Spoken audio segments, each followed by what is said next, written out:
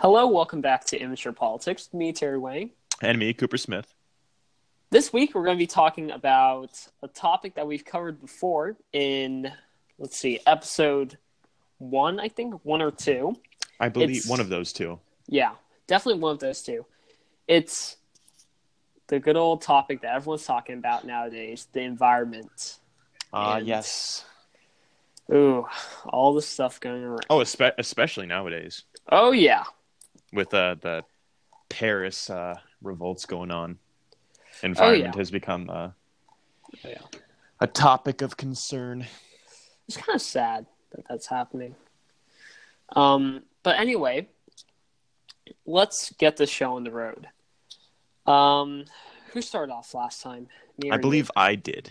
Okay. Let's get this spread. So, when it comes to the environment, personally, I think that government action in cooperation with private companies is the best way to go. The governments are the ones who are actually able to go through and enforce decisions, while it might take the industry a while longer. One example that I like to cite is the electric car situation, where it wasn't until Elon Musk began to become successful with Tesla that other American car manufacturers actually began to do anything. So, and Elon Musk is an extreme, I don't want to say example, like outlier when it comes to the car business, because he is basically the sole reason why we have companies like Honda, Nissan, Ford, and other companies actually looking towards electric vehicles. Another thing is that once governments actually come together to agree on something, that's when they will be able to influence the industry into doing things. And I mean, with the current statistics, I don't think we have enough time to allow businesses to begin to do their own things. I think governments should be working with businesses to figure out what exactly to do. That's all. All right. So my position on the matter has not changed. I believe that environmental policy should be something that is solely handled by state and local governments. The EPA is unconstitutional and ought to be abolished. The Paris Accord was unconstitutional and also would have been disastrous for the American economy. And it's clearly not doing so well in France either. Okay, all right. And it's good that we pulled out of it. What else? Oh, and we should not be providing subsidies to renewable energy companies, or any company or individual for that matter. Okay. Well, in response to that, Cooper, I have to say, do you really have time to be able to think about whether or not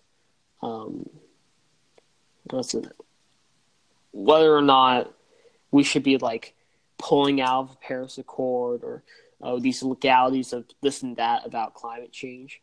I mean, honestly, this is quite literally about the existence of our species. I don't understand why we would have to go through legalities if we have to protect our own planet that we live on. See, I don't believe that there is not sufficient evidence to suggest that within the next couple millennia that climate change will bring about the end of the species. No, it won't. But I mean, the effects could be irreversible. That's the issue. Well, okay, then state and local government should legislate on matters relating to that. I don't understand why it needs to be a federal matter, why it needs to be an international matter as well. Well, I would prefer if it were an international matter if countries upheld their obligations, or in that their obligations were equal to those of all other countries. But that doesn't necessarily seem to be the case. Okay. Yeah, that's another thing. Well, I'm extremely frustrated at the idea that the Paris Accords hurt U.S. economies when it came to their methods of protecting the environment. I mean, come on.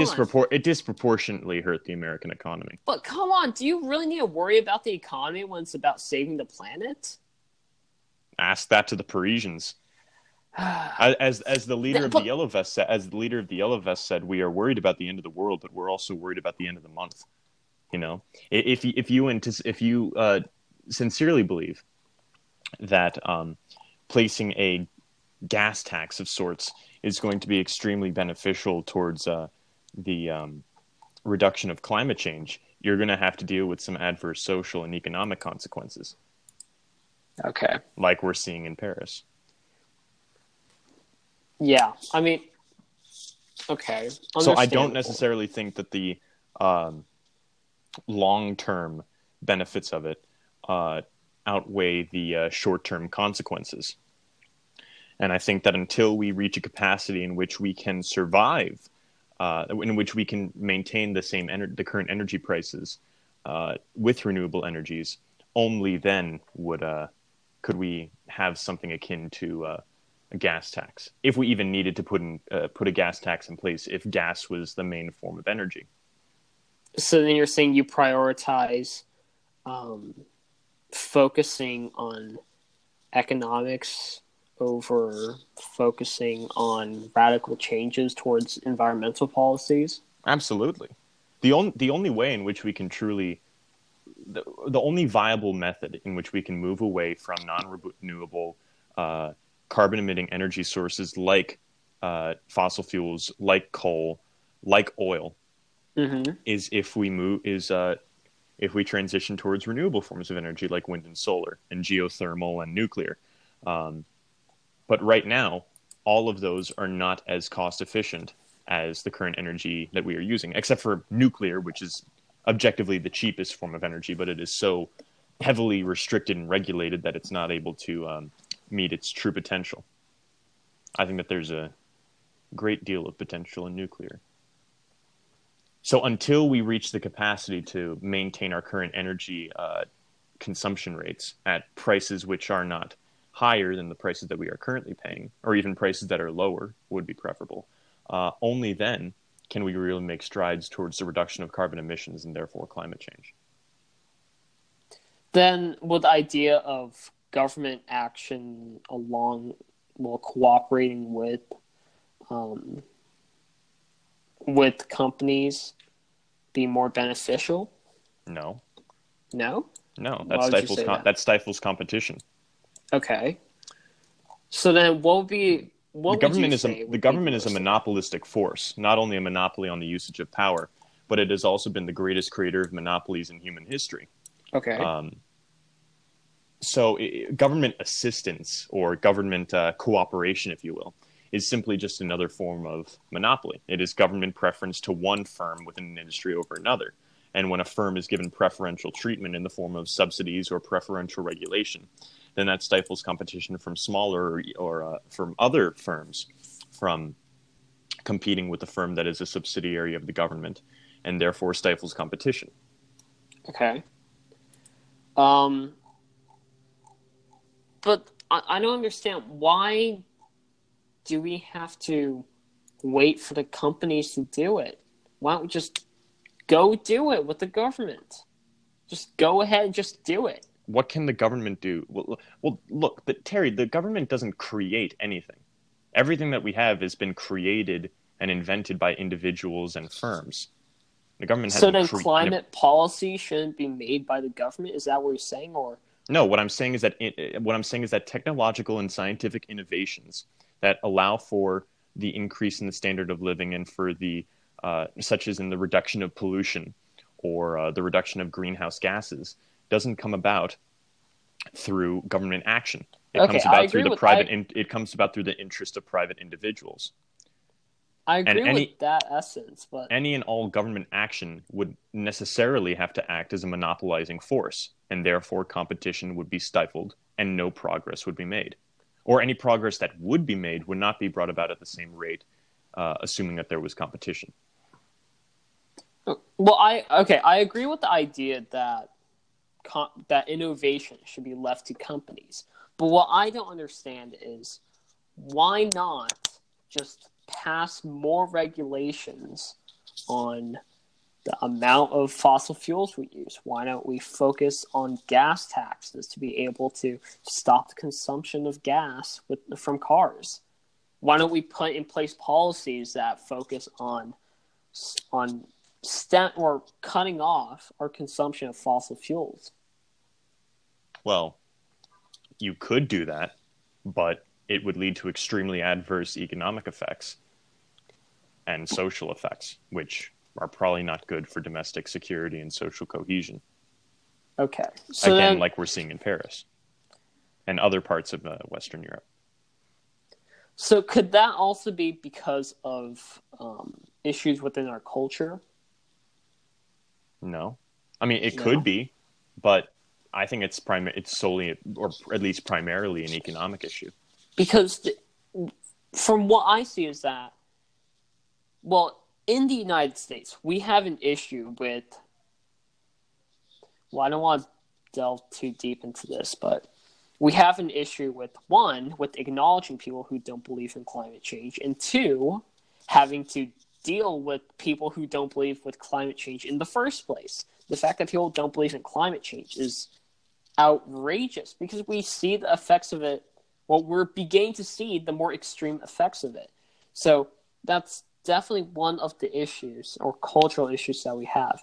Another issue is that it seems like there's not enough urgency around the issue of climate change. We should be focusing on doing whatever is possible because the statistics show that we're nowhere close to doing anything to stop temperatures from rising above 2 degrees Celsius. And that could be potentially because of our relaxed nature towards the issue of climate change. Well, I mean, I suppose you could say that, but the perception as to whether the belief that individuals hold as to whether climate change is occurring or not is irrelevant to the issue of innovation within the energy market. So then you would say we need more companies like Tesla or SolarCity to be able to influence more change.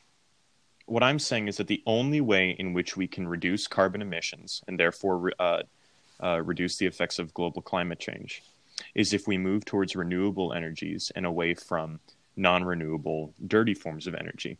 And the only way in which we can do that within the long term and without having adverse short-term economic and social consequences is if we free up the market, cut back erroneous, illegal regulations, and allow private companies to compete amongst each other so that they can create renewable forms of energy that are inexpensive for the consumer.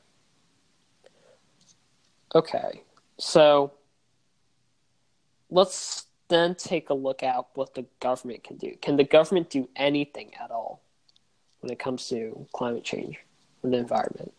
I mean, the way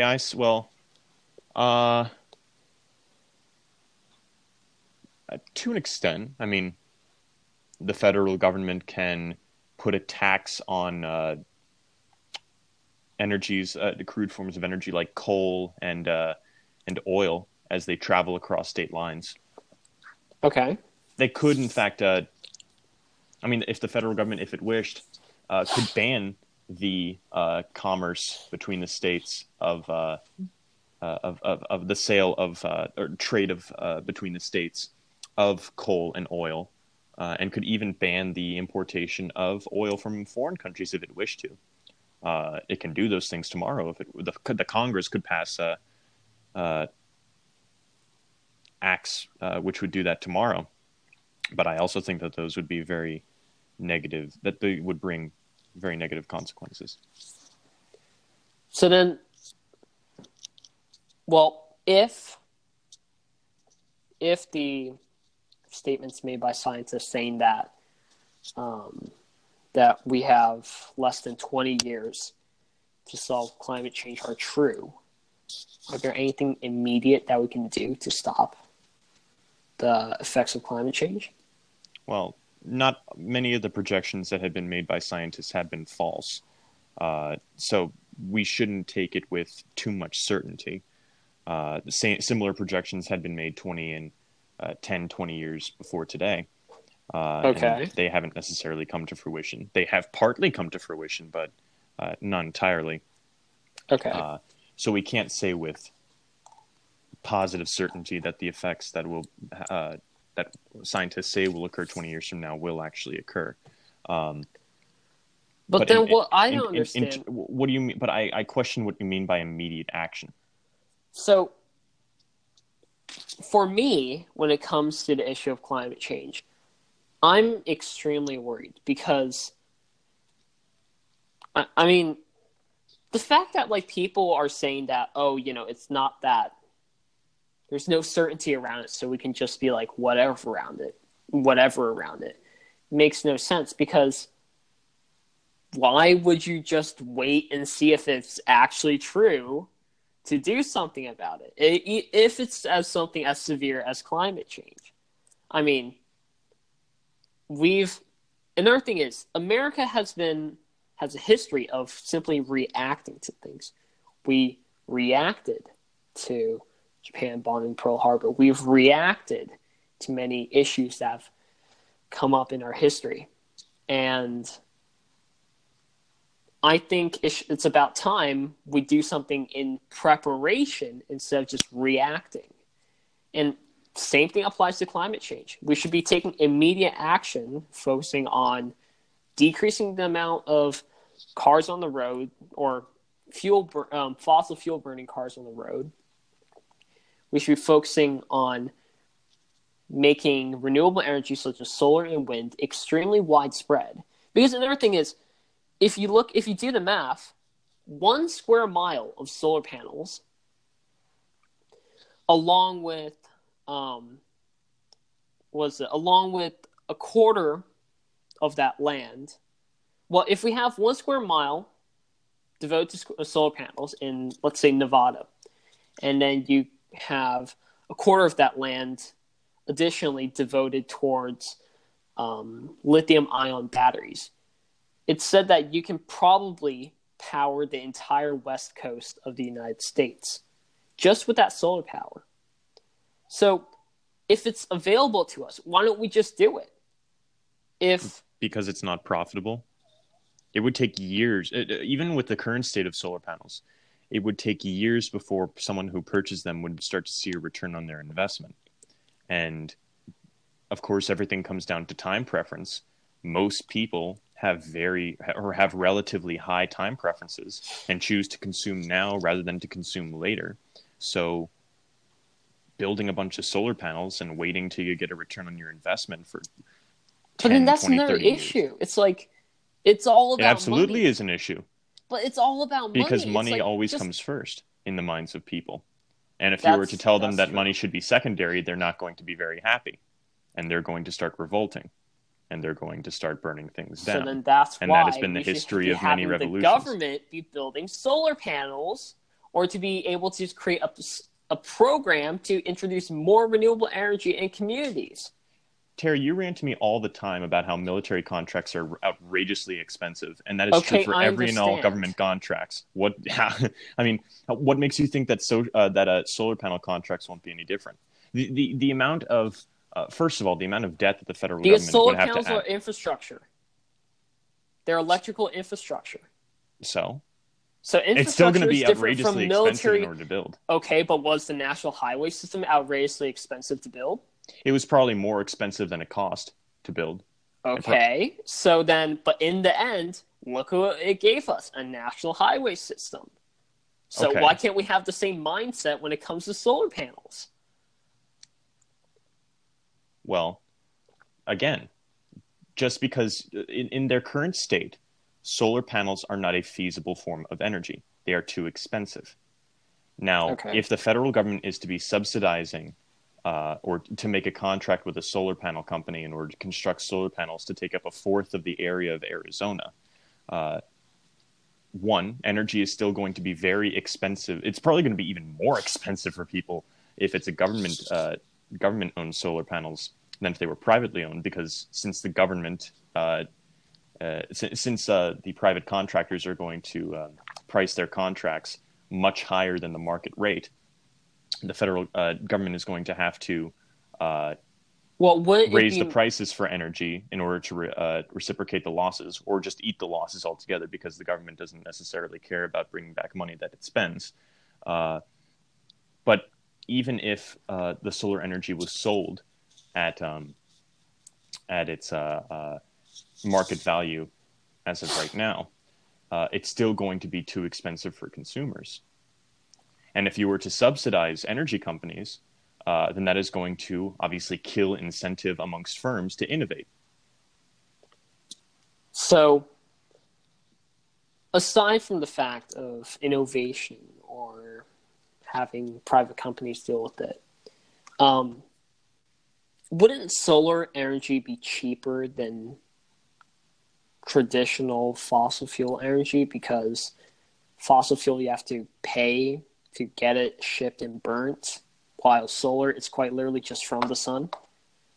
Yes, and there's quite large quantities of it constantly. Yes, but you can't store or transport solar. That's the primary problem with it.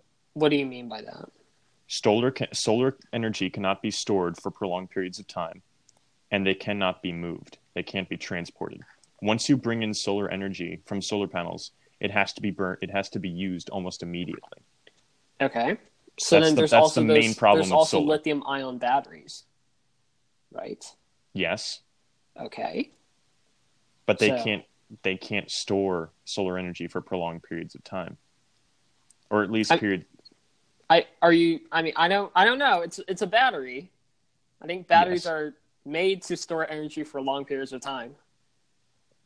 Yes, but of course you're familiar with how energy efficiency works, right? Yeah, I understand that, yeah. Well, lithium-ion batteries aren't as efficient as the current forms of energy that we're using. Okay. At least in terms of cost. So then they actually probably are more efficient than the current forms of energy that we're using, but they're not efficient in terms of cost. Okay. It costs too much. Okay, then what about if we can't put solar farms in the middle of the desert, even though we already have several solar farms? We could put solar farms in the middle of the desert. Okay. It just wouldn't be it just isn't a good idea. Okay. It's not Okay. They're implementing it in Australia right now to deal with Australia's energy crisis, but okay. Well, Australians will have to pay higher energy prices, and if they're fine with paying for higher energy prices, then that's good for them. They can do that, but I don't think that Americans, their energy prices actually went down after putting in solar panels in several parts of Western or Eastern Australia. Their energy costs went down? Yes. So what happened was there was their energy or their electrical grid system was getting incredibly overstressed, and then once the government invited Tesla to come over and install solar panels and lithium-ion batteries, their energy prices went down considerably. They were getting energy bills in the thousands, and now their energy bills are not extremely low, but much lower than before. What energy were they using prior? Traditional fossil fuel energy. Really? Yeah. So. Okay. If it's applicable in Australia, then I feel like it can be applicable in almost anywhere else. I don't believe that's the case. I think Australia's economic conditions are vary greatly in relation to America's economic conditions. Offhand, I don't know, but I don't think that it could be recreated in the U.S. given our current economic conditions. Okay. Probably one for the fact that we have significantly more people, and that we're bringing in more people. Okay. So which is obviously going to increase the demand for energy. definitely. I don't know. I mean, I feel like we should, if we're able to see it becoming extremely successful at a little bit of a smaller scale, then I think if we're able to scale it up and try it out in some larger cities like maybe LA, then and if it works there, then it definitely can work in the US. Maybe in somewhere like the Midwest, but I don't think in the more perhaps urban areas. I shouldn't say that. Do you think like I don't solar think it'll be panels successful. don't have the ability to provide enough energy to urban areas, or? Oh yes, we know that they have the ability to provide enough energy for urban areas. So what's the skepticism around it then? It costs too much. It always comes down to cost. Well, it was able to bring down costs in urban areas of Eastern Australia. Okay, but the economic conditions in the urban areas of Eastern Australia are not the same as those in LA. They just aren't. Okay then. I mean, they're just not the same. They're two very different areas economically. Yeah, I understand. They vary greatly in economic conditions. But still are two extremely westernized nations. It's irrelevant that's kind of irrelevant to the issue. Okay, well, I mean, I would agree to disagree, but I mean, just economically speaking, you can't look at one area and say, okay, this worked here, this can work here. There are too many economic factors. And I don't believe that we know enough about the economic differences between the areas to say that this would definitively work in Los Angeles. Okay, then. All right, then. What would you say would be the most effective renewable energy solution for the United States, then? Probably nuclear. Yeah? Nuclear by far is the cheapest form of energy that there is. Okay. But it's heavily regulated. And we need an effective way of storing them. It can be stored. Oh, yeah, it can be. But it's just, well, you know what happened with several storage attempts in the U.S., right? Yeah. Yeah. So, we'll see then. Seeing that we're getting a bit short on time, Cooper, do you want to start the closing statements? Yes. Where do I start? Well, for one, actually, I want to recognize a trend that I had noticed. Yeah? A trend that I had noticed a while ago, of Trump appointing people who have a conflict of interest with the departments that they head. Ooh, Betsy DeVos, for example, the head of the EPA. Yes. There are several others that I could name. And I think that's an important thing that Trump has done, because I think that he's shown he is shown to those who advocate for centralized government the inevitable flaw of centralized government, which is that, sure, if you have proper leadership, then the whole country benefits, but if you have improper leadership, then the whole country operates to a detriment. And I believe that is probably the best argument for the abolition of departments like the Department of Education and agencies like the EPA. And so I would say that the EPA ought to be abolished. And that'll be the first step towards moving towards, in order to move towards a cleaner, more renewable America.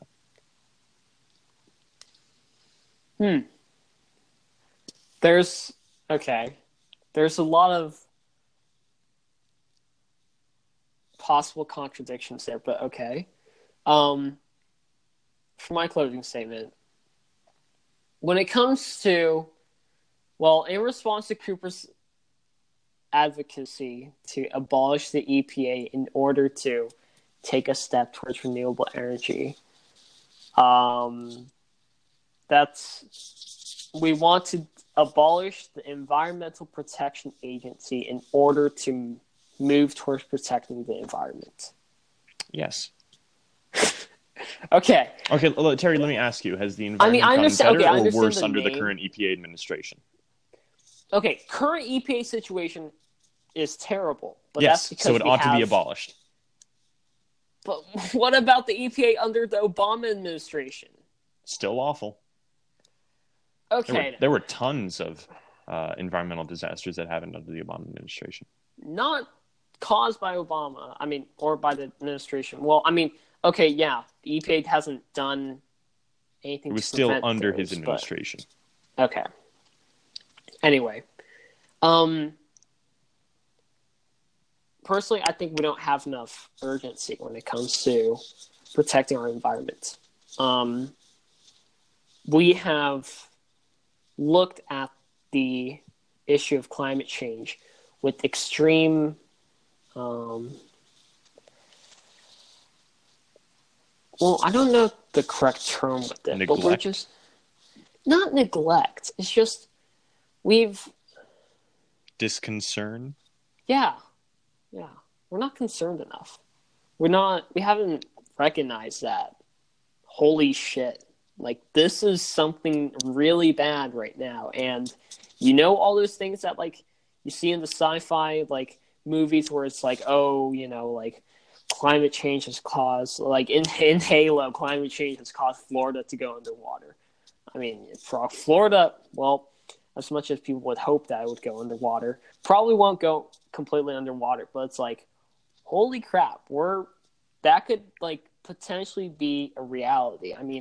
In the news, there's literally an island off the Japanese main islands that literally went underwater when they tried doing. We don't know if it went underwater. It was most probably because of erosion from storms. But exactly. Erosion. Okay, usually erosion takes several hundreds of years, but this is like, probably it was eroding for quite a while, but along with that... we know it wasn't submerged underwater. Okay. It was probably knocked over by a storm.